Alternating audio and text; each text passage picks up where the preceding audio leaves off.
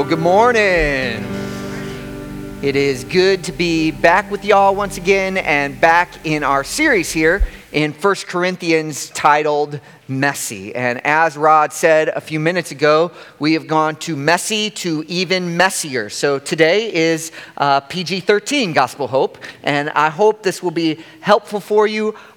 We want to, as Rod said, we want to serve the parents in here. If you think this is kind of not a topic that you're prepared to talk with your children at this particular moment, you are free to allow them to be dismissed, because we are going to get into some topics like cohabitation, prostitution, and talk about a pretty robust view of human sexuality. My hope is that this morning you will be deeply encouraged and helped, and some of you will be delivered from something that feels like a life-dominating sin and pattern of behavior. So can we just pause and ask for God's help in the next few moments together? Lord, we need you. And we just pause to confess our dependence upon you. Would you, by your Spirit, draw near? Would you encourage us? Would you help us? Would you build us up by your Spirit for the sake of the gospel, in the name of Jesus? Lord, would you hide me behind the cross? In Christ I pray. Amen. From its inception, Christianity has in many ways been out of step with the cultural values around them. One way this is particularly evident is in Christianity's sexual ethic. For instance, in the Epistle of Diognetus, which is dated around the 2nd century AD, when Christianity was a relatively new movement, the author wrote describing the early believers in this way. So this is from the 2nd century, describing Christians and their behavior. For the Christians are distinguished from other men neither by country, nor language, nor by the custom which they observe. For they neither inhabit cities of their own, nor employ a particular form of speech, nor lead a life which is marked out by any singularity. As citizens, they share in all things with others, yet endure all things as if foreigners. Every foreign land is to them their native country, and every land of their birth as a land of strangers. Now listen to this very carefully. They marry, as do all others. They beget children, but they do not destroy their offspring.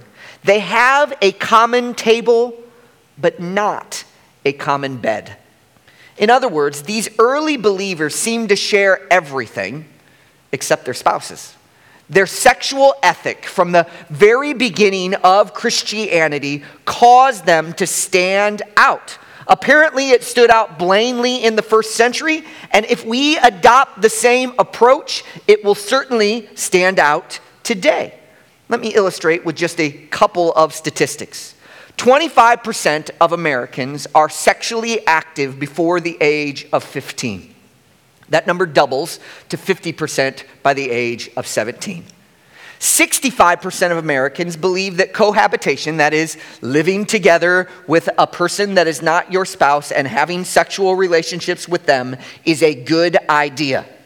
When you remove evangelical Christians from that number spikes all the way up to 90%. So virtually everyone in our society that is not a self-proclaimed Christian believes that cohabitation is probably the best practice.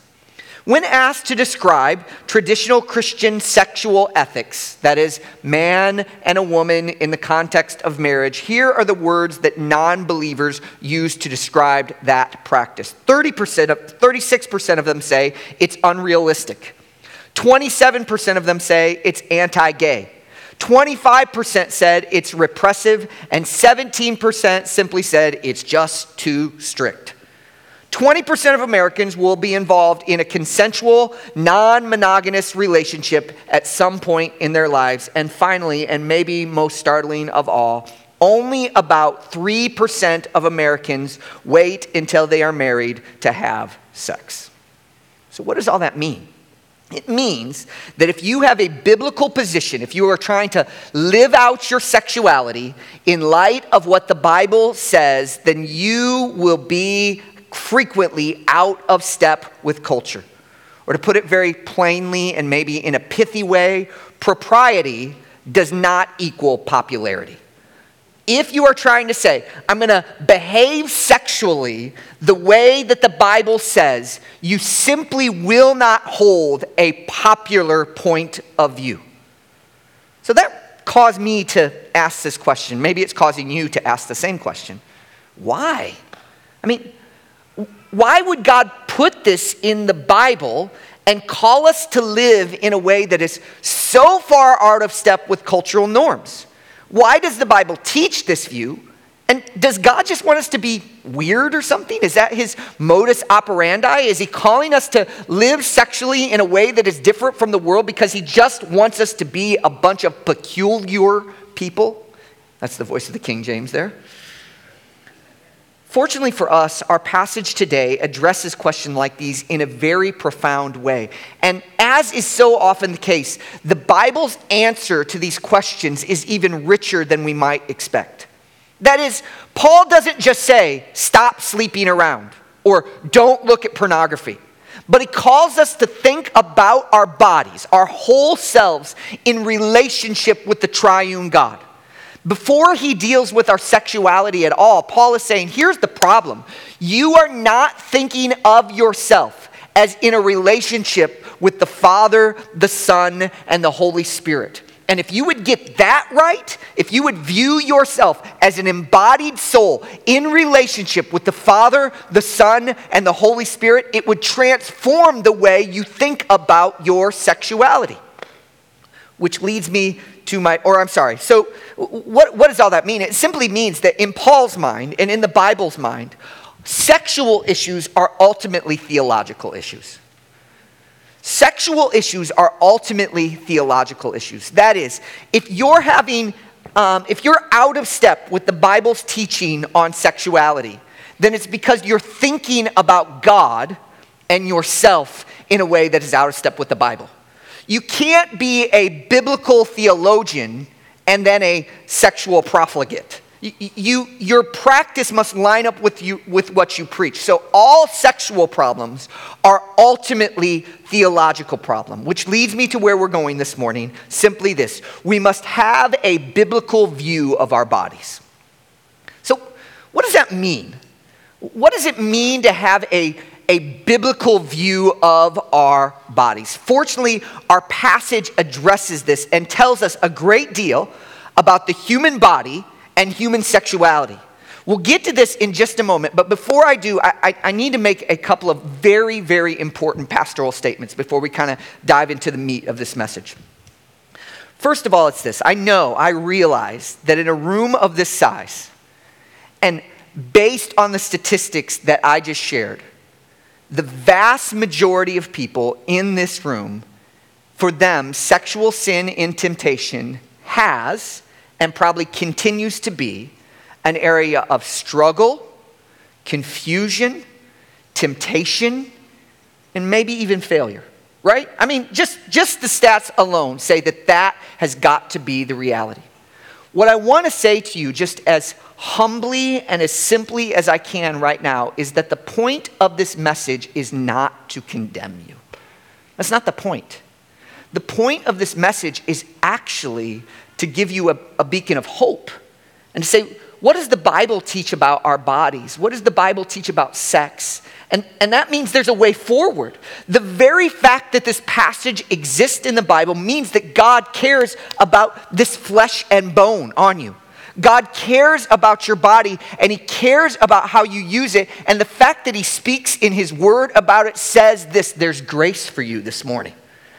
No matter how bad your track record, no matter how current an issue this is for you, no matter how confused you might feel about it, there is grace in the Word of God if we will look to him and look to what Jesus has done for us to liberate us from this worldly view of our bodies, this worldly view of sexuality, and an ability to embrace all that we have been created to be and express our sexuality in healthy, godly, dare I say, satisfying, joy-bringing ways.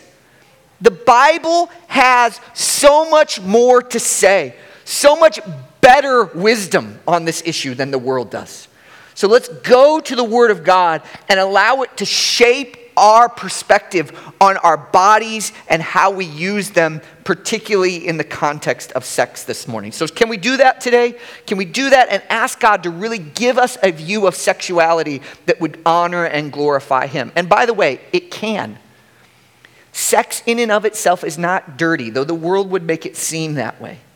Sex in and of itself is a gift from God, and when used and leveraged correctly, it is meant to be enjoyed, and it is given for the benefit of His creation. Sex, in a very real sense, ought to be an act of worship to the Lord.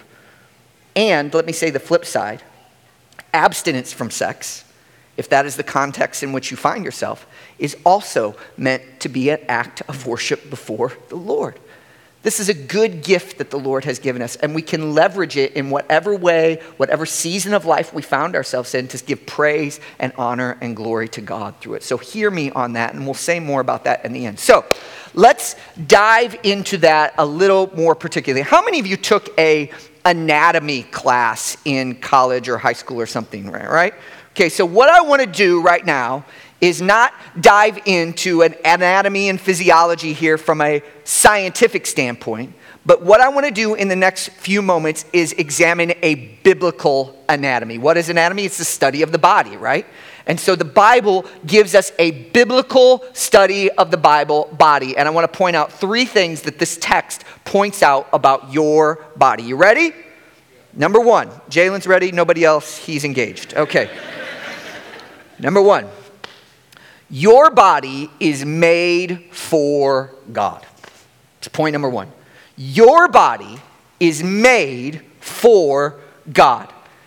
Interestingly, this passage begins with Paul actually quoting the common wisdom of the day. So this is not Paul's thoughts. This is what Paul's opponents are saying, basically. Look at 1 Corinthians chapter 6, verse number 12. All things are lawful for me. Apparently, this phrase had become a slogan which some of the Corinthian believers were using to justify their sexually active, inappropriate behavior. The Apostle Paul responds with this. Look at verse 12 again. All things are lawful for me, but all things aren't helpful. All things are lawful for me, but I will not be dominated by anything. In other words, Paul is saying, just because you can do something doesn't mean you should.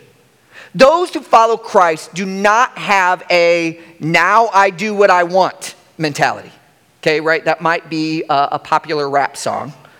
But that is not how Christians ought to think. Now I do what I want. No. Something higher ought to motivate us as we go through our life than just, well, I do whatever I want. We should be governed by a principle that says, hey, I have to consider others. I have to consider the Lord. So then Paul pushes forward, and he again goes after what the Corinthians are saying. Verse 13, food is meant for the stomach, and stomach for the food, and God will destroy both one and the other. I think the Corinthians are saying this as well. I don't think this is Paul's thoughts. I think this is their thoughts. It seems that some of the Corinthians were using this line of reasoning to validate their immorality.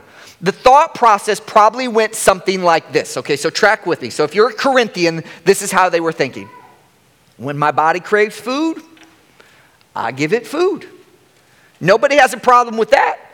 So why shouldn't I give my body sex when it craves sex? It's just a bodily function after all, like eating or drinking. What's the big deal? And it doesn't matter anyway. Our bodies are only temporary after all. What's the big deal? When I want food, I go to get food. When I want sex, I should just go and get sex, and it doesn't matter in the long run because God's going to destroy those things after all. Paul could not disagree more. For the Corinthians were missing the fundamental purpose for which the body was created. Look at the text again, verse 13. Paul, the body is not meant for sexual immorality, but for the Lord. And the Lord for the body. And God raised the Lord will also raise us up by his power. Here's what I think this means.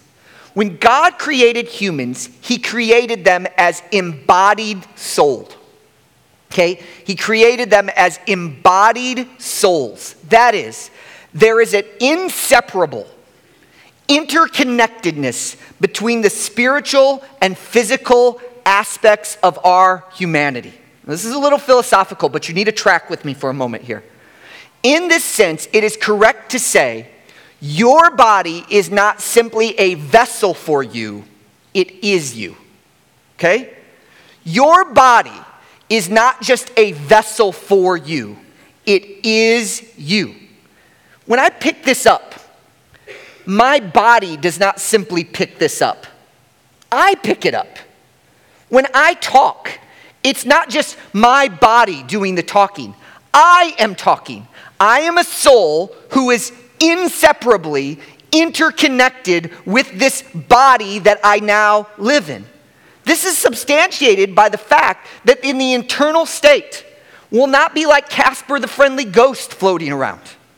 The proper state of humanity is in a body. Do you know that forever you will have a body?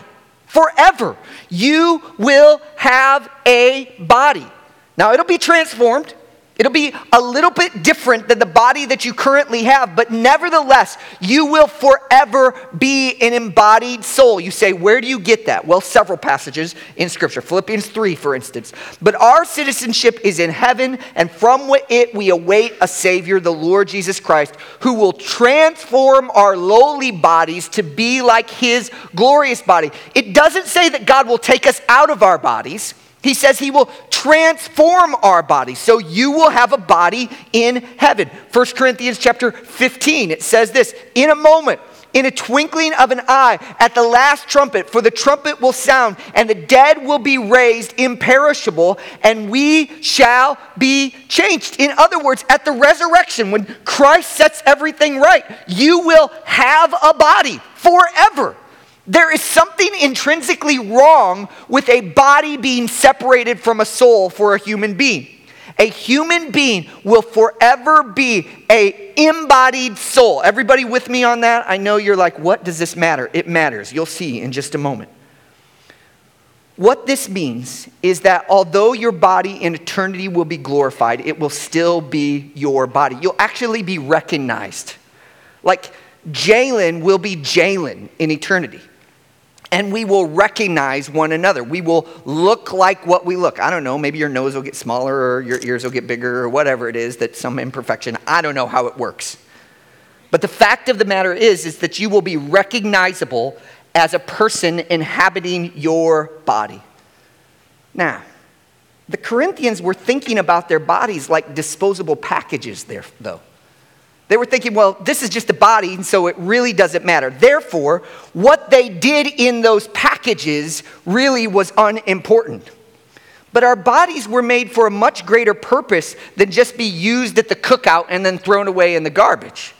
Paul says it this way in verse 13. Look there, verse 13. The body is meant for the Lord, and the Lord for the body. Then he gets down in verse 20 and he says it again even more forcefully. For you were bought with a price, so glorify God in your body. God then gave your body not simply to be used for hedonistic pursuits, but to leverage, to enjoy, and to exalt Him. And in a sense, don't we know that? Like, isn't this self-evident? I mean, stop and think about your body for a minute. I mean, it's just too wonderful to be throwaway. I mean, think about the senses that you have. This right here, you see this? This is nothing spectacular, but do you know what it took for me to do this? Here's what it takes, just for me to wave my hand like that. It requires the movement of nearly 30 bones, the coordination of 34 muscles which move my fingers, 17 in the palm, 18 in the forearm. All of those have to coordinate. We have a variety of senses that enable us to deeply interact with the world around us. We can solve problems, exercise creativity, move ourselves about, experience joy, communicate in meaningful ways. All of this with little conscious thought. The body is a marvel of engineering. It can't just be a throwaway package. Because of our bodies, we can be amazed by the beauty of creation. You can look up at the sky and be amazed by it because your eyes can perceive it. You can speak. Like my mouth my throat, my voice box is making little vibrations, which somehow, amazingly, you can hear in the little bones in your ear that vibrate, and they make it comprehensible to you. It's mind-boggling to think about that. Oh, we can hear things. We can worship the Lord through song. I mean, people created these instruments, and then they figured out how to play them with their hands and move their arms, and it makes sense in their minds. We can enjoy the taste and flavors of all that God has made. Amen? God could have made everything gruel. God could have made everything water. But he chose to give us a bazillion flavors and taste, and put taste buds on this tongue of ours so that we can appreciate and experience it. We can actually touch the world. We can reach out and touch the world. I can feel, that's kind of dirty. I can feel the hardness of the wood, the softness of a hand. Can I shake your hand? Isn't that wonderful? That's amazing. That's another human being. I can stroke my little baby's head, put her cheek right up next to mine. I can feel, because I'm an embodied soul. This can't just be a package. Man, if you were to put a McDonald's hamburger in like some sort of amazing package, you'd be like, what is wrong? Stupid people. But God put human beings, he packaged them in such a way that it's enmeshed in who they are. This is not just the house for me. This is me. Therefore, it matters what I do with it. This will be eternal. Yes, transformed. Yes, changed. But it will be eternal. Listen, brothers and sisters, the human body is perfectly suited to worship the Lord. God gave you all those senses so that you can worship him. You don't just worship God with your mind. You worship God with your whole self. You lift your hands and worship him. You sing praises to him. You hear preaching about him. You open your eyes and look at a book that is written about him. Your senses, your body are required for you to fully worship the God who made you. Intrinsically, that you know. I think we know at a fundamental level that this is just not a wrapper. It is far too wonderful for that. Corinthians were thinking of their bodies primarily in terms of their sexuality. And here's what I would say. They were setting their sights way too low. It's just way too low. You're way more than your sexuality. There is way more to you than just your sexual organs. You are a body created by God, a human being with all these senses, with all these capabilities, made to enjoy and worship the Lord. You were made for something greater than sex. And that's an idol. And it's thinking too highly about sex and too lowly about God. You were made for more than sex. Number 2. Your body is united with Christ. Not only are our bodies created for the glory of God, when you trust in Jesus, your body is united with Jesus himself. Look at 1 Corinthians chapter 6, verse 15. Do you not know that your bodies are members of Christ? Apparently, some of the Corinthians had bought into the fallacy that there was a physical part of their lives and a spiritual part of their lives. And the two were not really connected. What this practically meant was that it was no problem for the Corinthians to make a visit down to the cult prostitutes, for which Corinth was famous, and still feel good about their relationship with Christ. After all, that was just my body, not really my spiritual part of me. Once again, Paul takes this idea to task. Verse 15, shall I then take the members of Christ and make them members of a prostitute? Never. Or do you not know that he who is joined to a prostitute becomes one body with her? Paul is basically saying that when the Corinthians were going to the brothels, they were taking Jesus to the brothel too. Whether they liked it or not, their union with Christ made Christ go everywhere that they were. This morally repugnant image was meant to shock the Corinthians to their senses. Paul is basically saying, oh yeah? When you go down and you go pay for a prostitute, you are joining Jesus to that prostitute. And in our guts, we're supposed to say, oh my word, that's terrible. So you might hear that though and think, well, that's just shameful. And it is. How could they do such a thing? And while it may be true that prostitution is not an area of temptation for you, maybe it is, maybe it isn't, the truth remains the same. If you have believed the gospel, then you too are united with Christ. And friends, when you look at that pornographic image, Christ is with you. When you entertain that lustful fantasy, Christ is with you. When you flirt with that person inappropriately, even though you're married, Christ is right there flirting alongside you, as it were. We take Jesus with us everywhere if you've trusted in him. Do you not know, Paul says, that he who is united with Christ is members with Christ? He is with you on Sunday morning. Amen? Aren't we glad Jesus is with us right now? And he's with you Friday night. He is with you at church. Amen? And he's with you at your workplace. He is present with you when you read the Bible. Amen? And when you turn on the TV. Jesus is with his people. And that is meant to be, in one sense, a wonderful encouragement. But union with Christ is both a comfort when we suffer and a conviction when we sin. It's a two-edged sword. Man, when you experience heartbreak, aren't you thankful that Jesus is with you? I mean, wasn't Dante's story beautiful? Man, kind of his world was falling apart, and what happened? Oh, there's Jesus stepping into the void. But brothers and sisters, when we run to the cesspool, when we go there, if you are a believer, if you have trusted in Christ, then you are joined with him in that moment as well. And Paul says, should you take Jesus and join him to the porn site? Should you take Jesus and enmesh him in that inappropriate relationship? Should you take Jesus and put before him that inappropriate romance novel? I don't know what your lust du jour is, but here's what I do know. If you have trusted in the work of Christ, then Jesus is with us at all times. And that's meant to discourage us. This proper view of the body is meant to discourage us from chasing after sin. Number 3.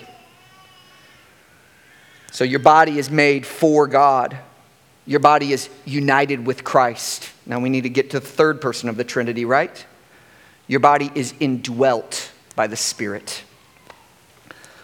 Paul closes this section of Scripture with a call to fight sexual sin. Look at verse number 18. Flee from sexual immorality. I mean, he just puts it out there very straightforward. Then he launches into a series of theologically loaded statements. So I need you to put your biblical thinking caps on here for a moment and track with me as we kind of rapidly go through these last couple verses. Verse 19. Or do you not know that your body is the temple of the Holy Spirit within you, whom you have from God? You are not your own, for you were bought with a price. I see 3 propositions there, 3 statements of fact in that last little phrases there. And I want to unpack them in reverse order. You ready? So proposition number 1 is this: you were bought with a price. 1 Corinthians 6 verse 20. It simply says, for you were bought with a Christ. Those who trust in Jesus have been bought, have been purchased with a price. What is that price? Well, you don't have to look very far in the Bible to figure that out. For instance, over in 1 Peter chapter 1, it says this, knowing that you were ransomed from the futile ways inherited from your forefathers, not with perishable things such as silver or gold, but with the precious blood of Christ, like the lamb without blemish or spot. So what's the answer there? You were bought with a price, and that price was the very blood of Jesus. Believers have been purchased by Jesus' atoning work on their behalf. Proposition number 2, you were bought with a price. What's next? Because you were bought with a price, you are not your own. Verse 19 again. So because God paid the purchase price through the death of his son, he now holds the deed to the property, as it were. He is the new landlord in your life. And as such, he gets to determine who the tenant will be. Right? If you were bought with a price, the one who paid the price is now the owner, who is God, and so he gets to determine who lives there on his property. Proposition number 3, you are indwelt by the Holy Spirit. Verse 19, don't you know that your body is the temple of the Holy Spirit within you, whom you have from God? So you could put the statements together like this. You are indwelt by the Holy Spirit because you are not your own. God bought you because you were bought with a price, namely the death of Jesus. You see how they fit together in logical sequence? The Spirit indwells you because you are not your own, and because you are not your own, you were bought with a price. Okay, you got that? Everybody got the logic that Paul is laying out there? So what is the implication then? Well, we don't have to guess at all. Verse 20. Glorify God in your body. Which in context is just Paul saying what he did in verse 18 again. Back up to verse 18, flee from sexual immorality. They're one and the same there. Paul is basically saying, because God bought you with the death of Jesus, he owned you. And because he owns you, you are indwelt by the Holy Spirit, which means flee from sexual immorality and glorify God with your body. Maybe this becomes clear with or let me say this first. The Spirit's presence is evidence of God's ownership. If you're indwelt by the Spirit, it's evidence that God owns you. I mean, that's just what it is. Like in other passages, the Bible says that the Holy Spirit is God's down payment. It's evidence that God owns you.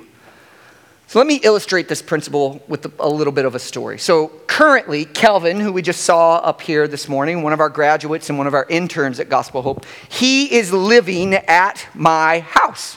And we're really grateful that Kelvin is living with us. He is more than welcome. But let's suppose one day I arrive home to find Kelvin painting the exterior of the house a lovely shade of lime green. To which I say, Kel, hey man, what are you doing there? And he said, well, I don't know. I thought I would paint my house. Now, in a sense, is it right and appropriate for Kelvin to say, this is my house? Is that right and appropriate? Yes, it is. Why? Because he lives there. I'm going to go to my house. Squatter's rights, as it were. Like, I live here. So, therefore, it's my house. Growing up, I didn't say, let's go to my parents' house. I just said, let's go to my house. Okay. But there is a slight problem with Kelvin's logic there, isn't it? It would be appropriate for him to say it's my house. However, ultimately, is it his house? Yes or no? Can all God's people get an agreement on this, right? Is it ultimately Kelvin's house? Okay, you still seem a little resigned. Is it ultimately Kelvin's house? No. Wow. We're going to change our next sermon series here to property rights. Yeah, okay. No, because his name is not on the mortgage. Mine is. I signed the dotted line. I pay the bank. Therefore, as the owner of the house, I decide what color we paint it. And I much prefer seafoam to lime. I mean, he surely should have known that. You get the idea, right? Like, it matters who owns the deed, whose name is on it. And brothers and sisters, Is this your body? Yes or no? Yes. Because you live there. But ultimately, if you have trusted in Jesus, whose name is ultimately on the deed? God's. Whose body is it? It's God's body. It's indwelt by the Holy Spirit. So yes, it is yours, and it's appropriate for you to say, my body. I mean, Pastor Rod and I aren't going to run around like theological checking you. Is it really your body? No. Would you like to shake my hand? Do you mean shake the Lord's hand? No, that's just dumb. It's appropriate to say that this is your body, but at the end of the day, if we're thinking biblically, if we're thinking theologically, then we have to say, this is ultimately God's body. And if you have been purchased by Christ, then you belong to him. And brothers and sisters, he gets to make the rules then. What that means is if you're married, he calls you to monogamy. If you are married, he calls you to have sex with your spouse and with your spouse alone. That is his rules. And he has the right to do that because you belong to him. If you are single, if you are not yet married, he calls you to chastity. You are to withhold the gift of sex until marriage. It is something to be enjoyed in that context, but not outside of that context. Though this is radically countercultural, I gave you the stats. If you believe, if you think this way, it will be out of step with the way that people think in the world. It may seem difficult, but remember this. While the Spirit's presence is evidence of God's ownership, it's also evidence of something else. The Spirit's presence is a guarantee of God's empowerment. Not only does the fact that the Spirit lives in you tell you that you belong to God, but it also gives you the power, the strength that you need to live in obedience to what God calls you to do. The Spirit not only provides a deterrent from sin, but power over sin. Men, you don't have to look at porn. Ladies, you don't have to look at porn. You know why? God lives in you. That's not just like a discouragement. It's a message of power. Singles, you don't have to sleep around. Why? God lives in you. That's power for you. Husbands and wives, you can be faithful sexually to your husband and your wife alone. You don't have to be frigid. You don't have to be selfish. Why? The Spirit lives in you. And he gives you power to transform your sexuality into a sexuality that pleases and honors God. It's like you have a free agent signing in your life, right? The best free agent of all time, the Holy Spirit himself. There's a story back from the early 1980s.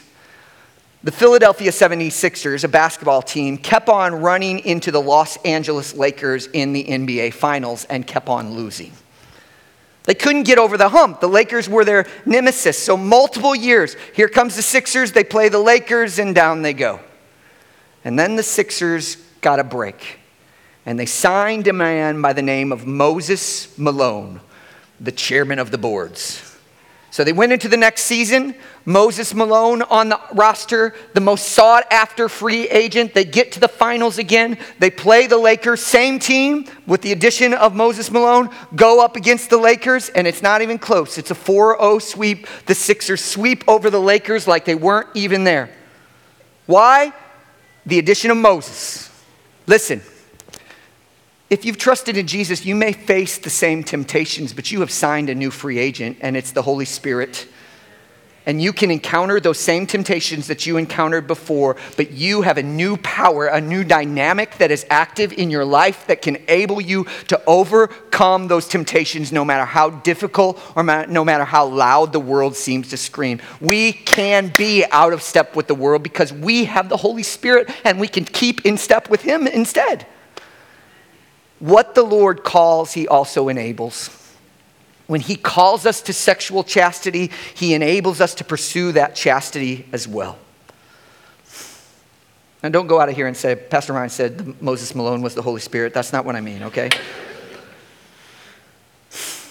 So where does this all leave us? Now that we've developed, Lord willing, a biblical anatomy, how does it work itself out in our lives? Let me close with just a couple of practical applications. And if the worship team could come right now. First one is this. Enjoy the blessings of your body. Some of you might hear a sermon like this and think, well, I should just avoid physical pleasure altogether then. I don't think that's the Bible's point at all. God has created this wonderful world of sensation with so much to enjoy and to worship Him for. There is nothing intrinsically evil about food or music or even sex. If it's brought under the lordship of Christ, these are good gifts from God. So eat a delicious meal. Go for a swim. Push yourself at the gym. Write a letter. Sing a song. Give someone a hug. Read a great book. And if you're married, enjoy the body of your spouse. These are not evil things, but good things from the Father to be enjoyed. Christianity is not a message of asceticism. Avoid the physical world. But it is a message to enjoy the physical world in such a way that it is an act of worship. Eat the meal as unto the Lord. Swim the swim as unto the Lord. Do one more rep as unto the Lord. Whatever it is, whether you eat or drink or whatever you do it all to the glory of God. So it's possible, brothers and sisters, to live in this sensual world. Senses, right? And to worship God through our senses. We're going to ask you to do that in just a moment as we sing sensationally to the Lord in just a moment. Second thing, and probably even more pressing, maintain perspective about your body. There's a great temptation today to view people through the lens of their sexuality, isn't it? We look at people by sex appeal mainly. So if a person is physically attractive, then they're highly valuable. And if they're not attractive, then less so. This is simply ungodly. And it tends to hurt men and women in slightly different ways. So I want to speak to first our women and then our men very pointedly here in the next few moments. Women, ladies, I cannot imagine the pressure a woman in our world feels in our sex-saturated society. And I just want you to hear me say that. Like, I can't imagine the pressure you feel. But let me forcefully say this based on the authority of God's word. Ladies, look at me please, look at me please. You are more than your sex appeal. You are more than the shape of your body. You are more than that. Don't let culture and don't let us men sadly pigeonhole you and tempt you to believe that you are less than you are. You are an embodied soul created to glorify God. And no matter how sex-craved our society may be, I pray you will fight this temptation and see your body as God sees it. It is not, you are not a sex object. It's part of who you are, but it is not who you are fundamentally. You are first and foremost created in the image of God as a worshiper of Him, in relationship with the Father and of the Son and of the Holy Spirit. So women, no matter what our society says, turn the stinking TV off if it tempts you. Turn it off. Close your eyes when you go through the magazine racks. Fight. Let's be a church filled with beautiful women, but not in the way the world qualifies beautiful women. Let's fight to see ourselves as the Lord sees it, ladies. And men, let's help our sisters. So men, let me turn my attention to you. Do not give in to the temptation to objectify the opposite sex.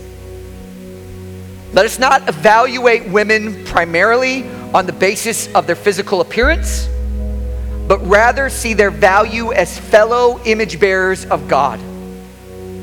Here's just a practical way. Men, let's be quicker to point out a woman's character than her attractiveness. That was kind versus you look pretty. That was brave versus nice dress. Now, I'm not saying don't say those things. It's not inappropriate in the right context to point out, I like your haircut. You look nice today. But let's be known for praying for the grace of God in people's lives than rather just physical appearance in people's lives. Let's recognize that real masculinity is not found in unchecked sexual desire, conquest, getting the next girl, but is rather in an aspiration to lay down our lives in service and blessing of the women around us. Let's be men that don't step on women to get over them, but who lay down so they can step over us. We give them a hand up. Let's be truly masculine people, not macho people. You know the difference? There is a difference in our heart when we're saying this is a posture of service and help. So you might hear all this and it sounds incredibly daunting, and it is. You may feel like living in this reality seems impossible, but let me remind you of something as I just wrap up this morning. I'd like our prayer team to come right now and be ready on the sides. This passage, if you recall, was written to the church at Corinth. Corinth. It's the first century equivalent of Las Vegas, right? What happens in Vegas stays in Vegas. What happens in Corinth, unfortunately, didn't stay in Corinth, but went all over the place. This place was a mess.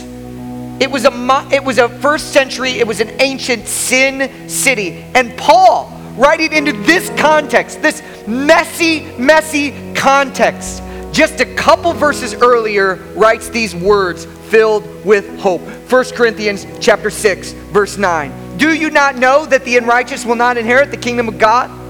Do not be deceived. Neither the sexually immoral, there it is, idolaters, which was accompanied with going to the brothel, nor adulterers, nor men who practice homosexuality. Is there a lot of sexual sin here, yes or no? Nor thieves, nor the greedy, nor drunkards, nor revilers, nor swindlers will inherit the kingdom of God. Well, that sounds like bad news until you get to verse 11. And such were some of you. Were. Your life may have a track record of brokenness. There may be events in your life that have failure written all of them. You may have done stuff, or stuff may have been done to you, and you feel broken because of it. But here is what the Word of God says. Such were some of you. You don't have to be that way tomorrow. Because if you've trusted in the work of Jesus on your behalf, here is what he says to you. You were washed. You were sanctified. You were justified in the name of the Lord Jesus Christ and by the Spirit of our God. I don't know your past. I don't know your struggle. I don't know your confusion. I don't know your present story, but I know that there is hope in the work of Jesus Christ for all our sexual brokenness. So brothers and sisters, let us view these bodies in the way that God views them rather than the way the world does. And let us say, no matter what has happened to me before, there is hope for me going forward because Jesus died on the cross for people like me. And I'm going to pray. And the worship team's going to lead us in song. And here are some folks on the sides. They would just love to pray with you. I don't know what your struggle is. You don't have to be fully transparent over there. But if you would just like someone to pray for you, say, I need to grow. I need to change. I'm hurting. I'm struggling. They would love to spend some time praying with you. And I would be remiss if there's just stuff that is just too tender, too sensitive to talk about. Pastor Rod and I would be more than happy to talk to you. If you'd rather talk to a lady, please come see one of our lives. See Miss Glenda or Ed over here. They would be happy to talk with you about these issues. Let's find help in the gospel of Jesus Christ for all our sexual brokenness today, all right? Let's run to Jesus and let him cleanse us and heal us and make us new. Can we pray about that together? Lord, we are so prone to view our bodies in the wrong way. Our culture screams at us that we are just sex objects, and he can't be satisfied apart from fulfilling your desires in however you want. But that is not us, Lord. We have been bought. We are not our own. Because of the work of Jesus, we are not our own, and the Spirit lives in us. So we have power over sin and temptation today. I pray for all those in this room. Maybe there's some that are really struggling with this area, or need some encouragement, or just need to keep fighting the fight. I pray you would help us to turn away from our sexual sin and seek sexual satisfaction in the way that Christ commands us. Help us to see our bodies as who we are, made in the image of our great God. In Christ we pray. Amen. Please seek out the prayer team if you would like, and let's worship the Lord together. Let's stand together.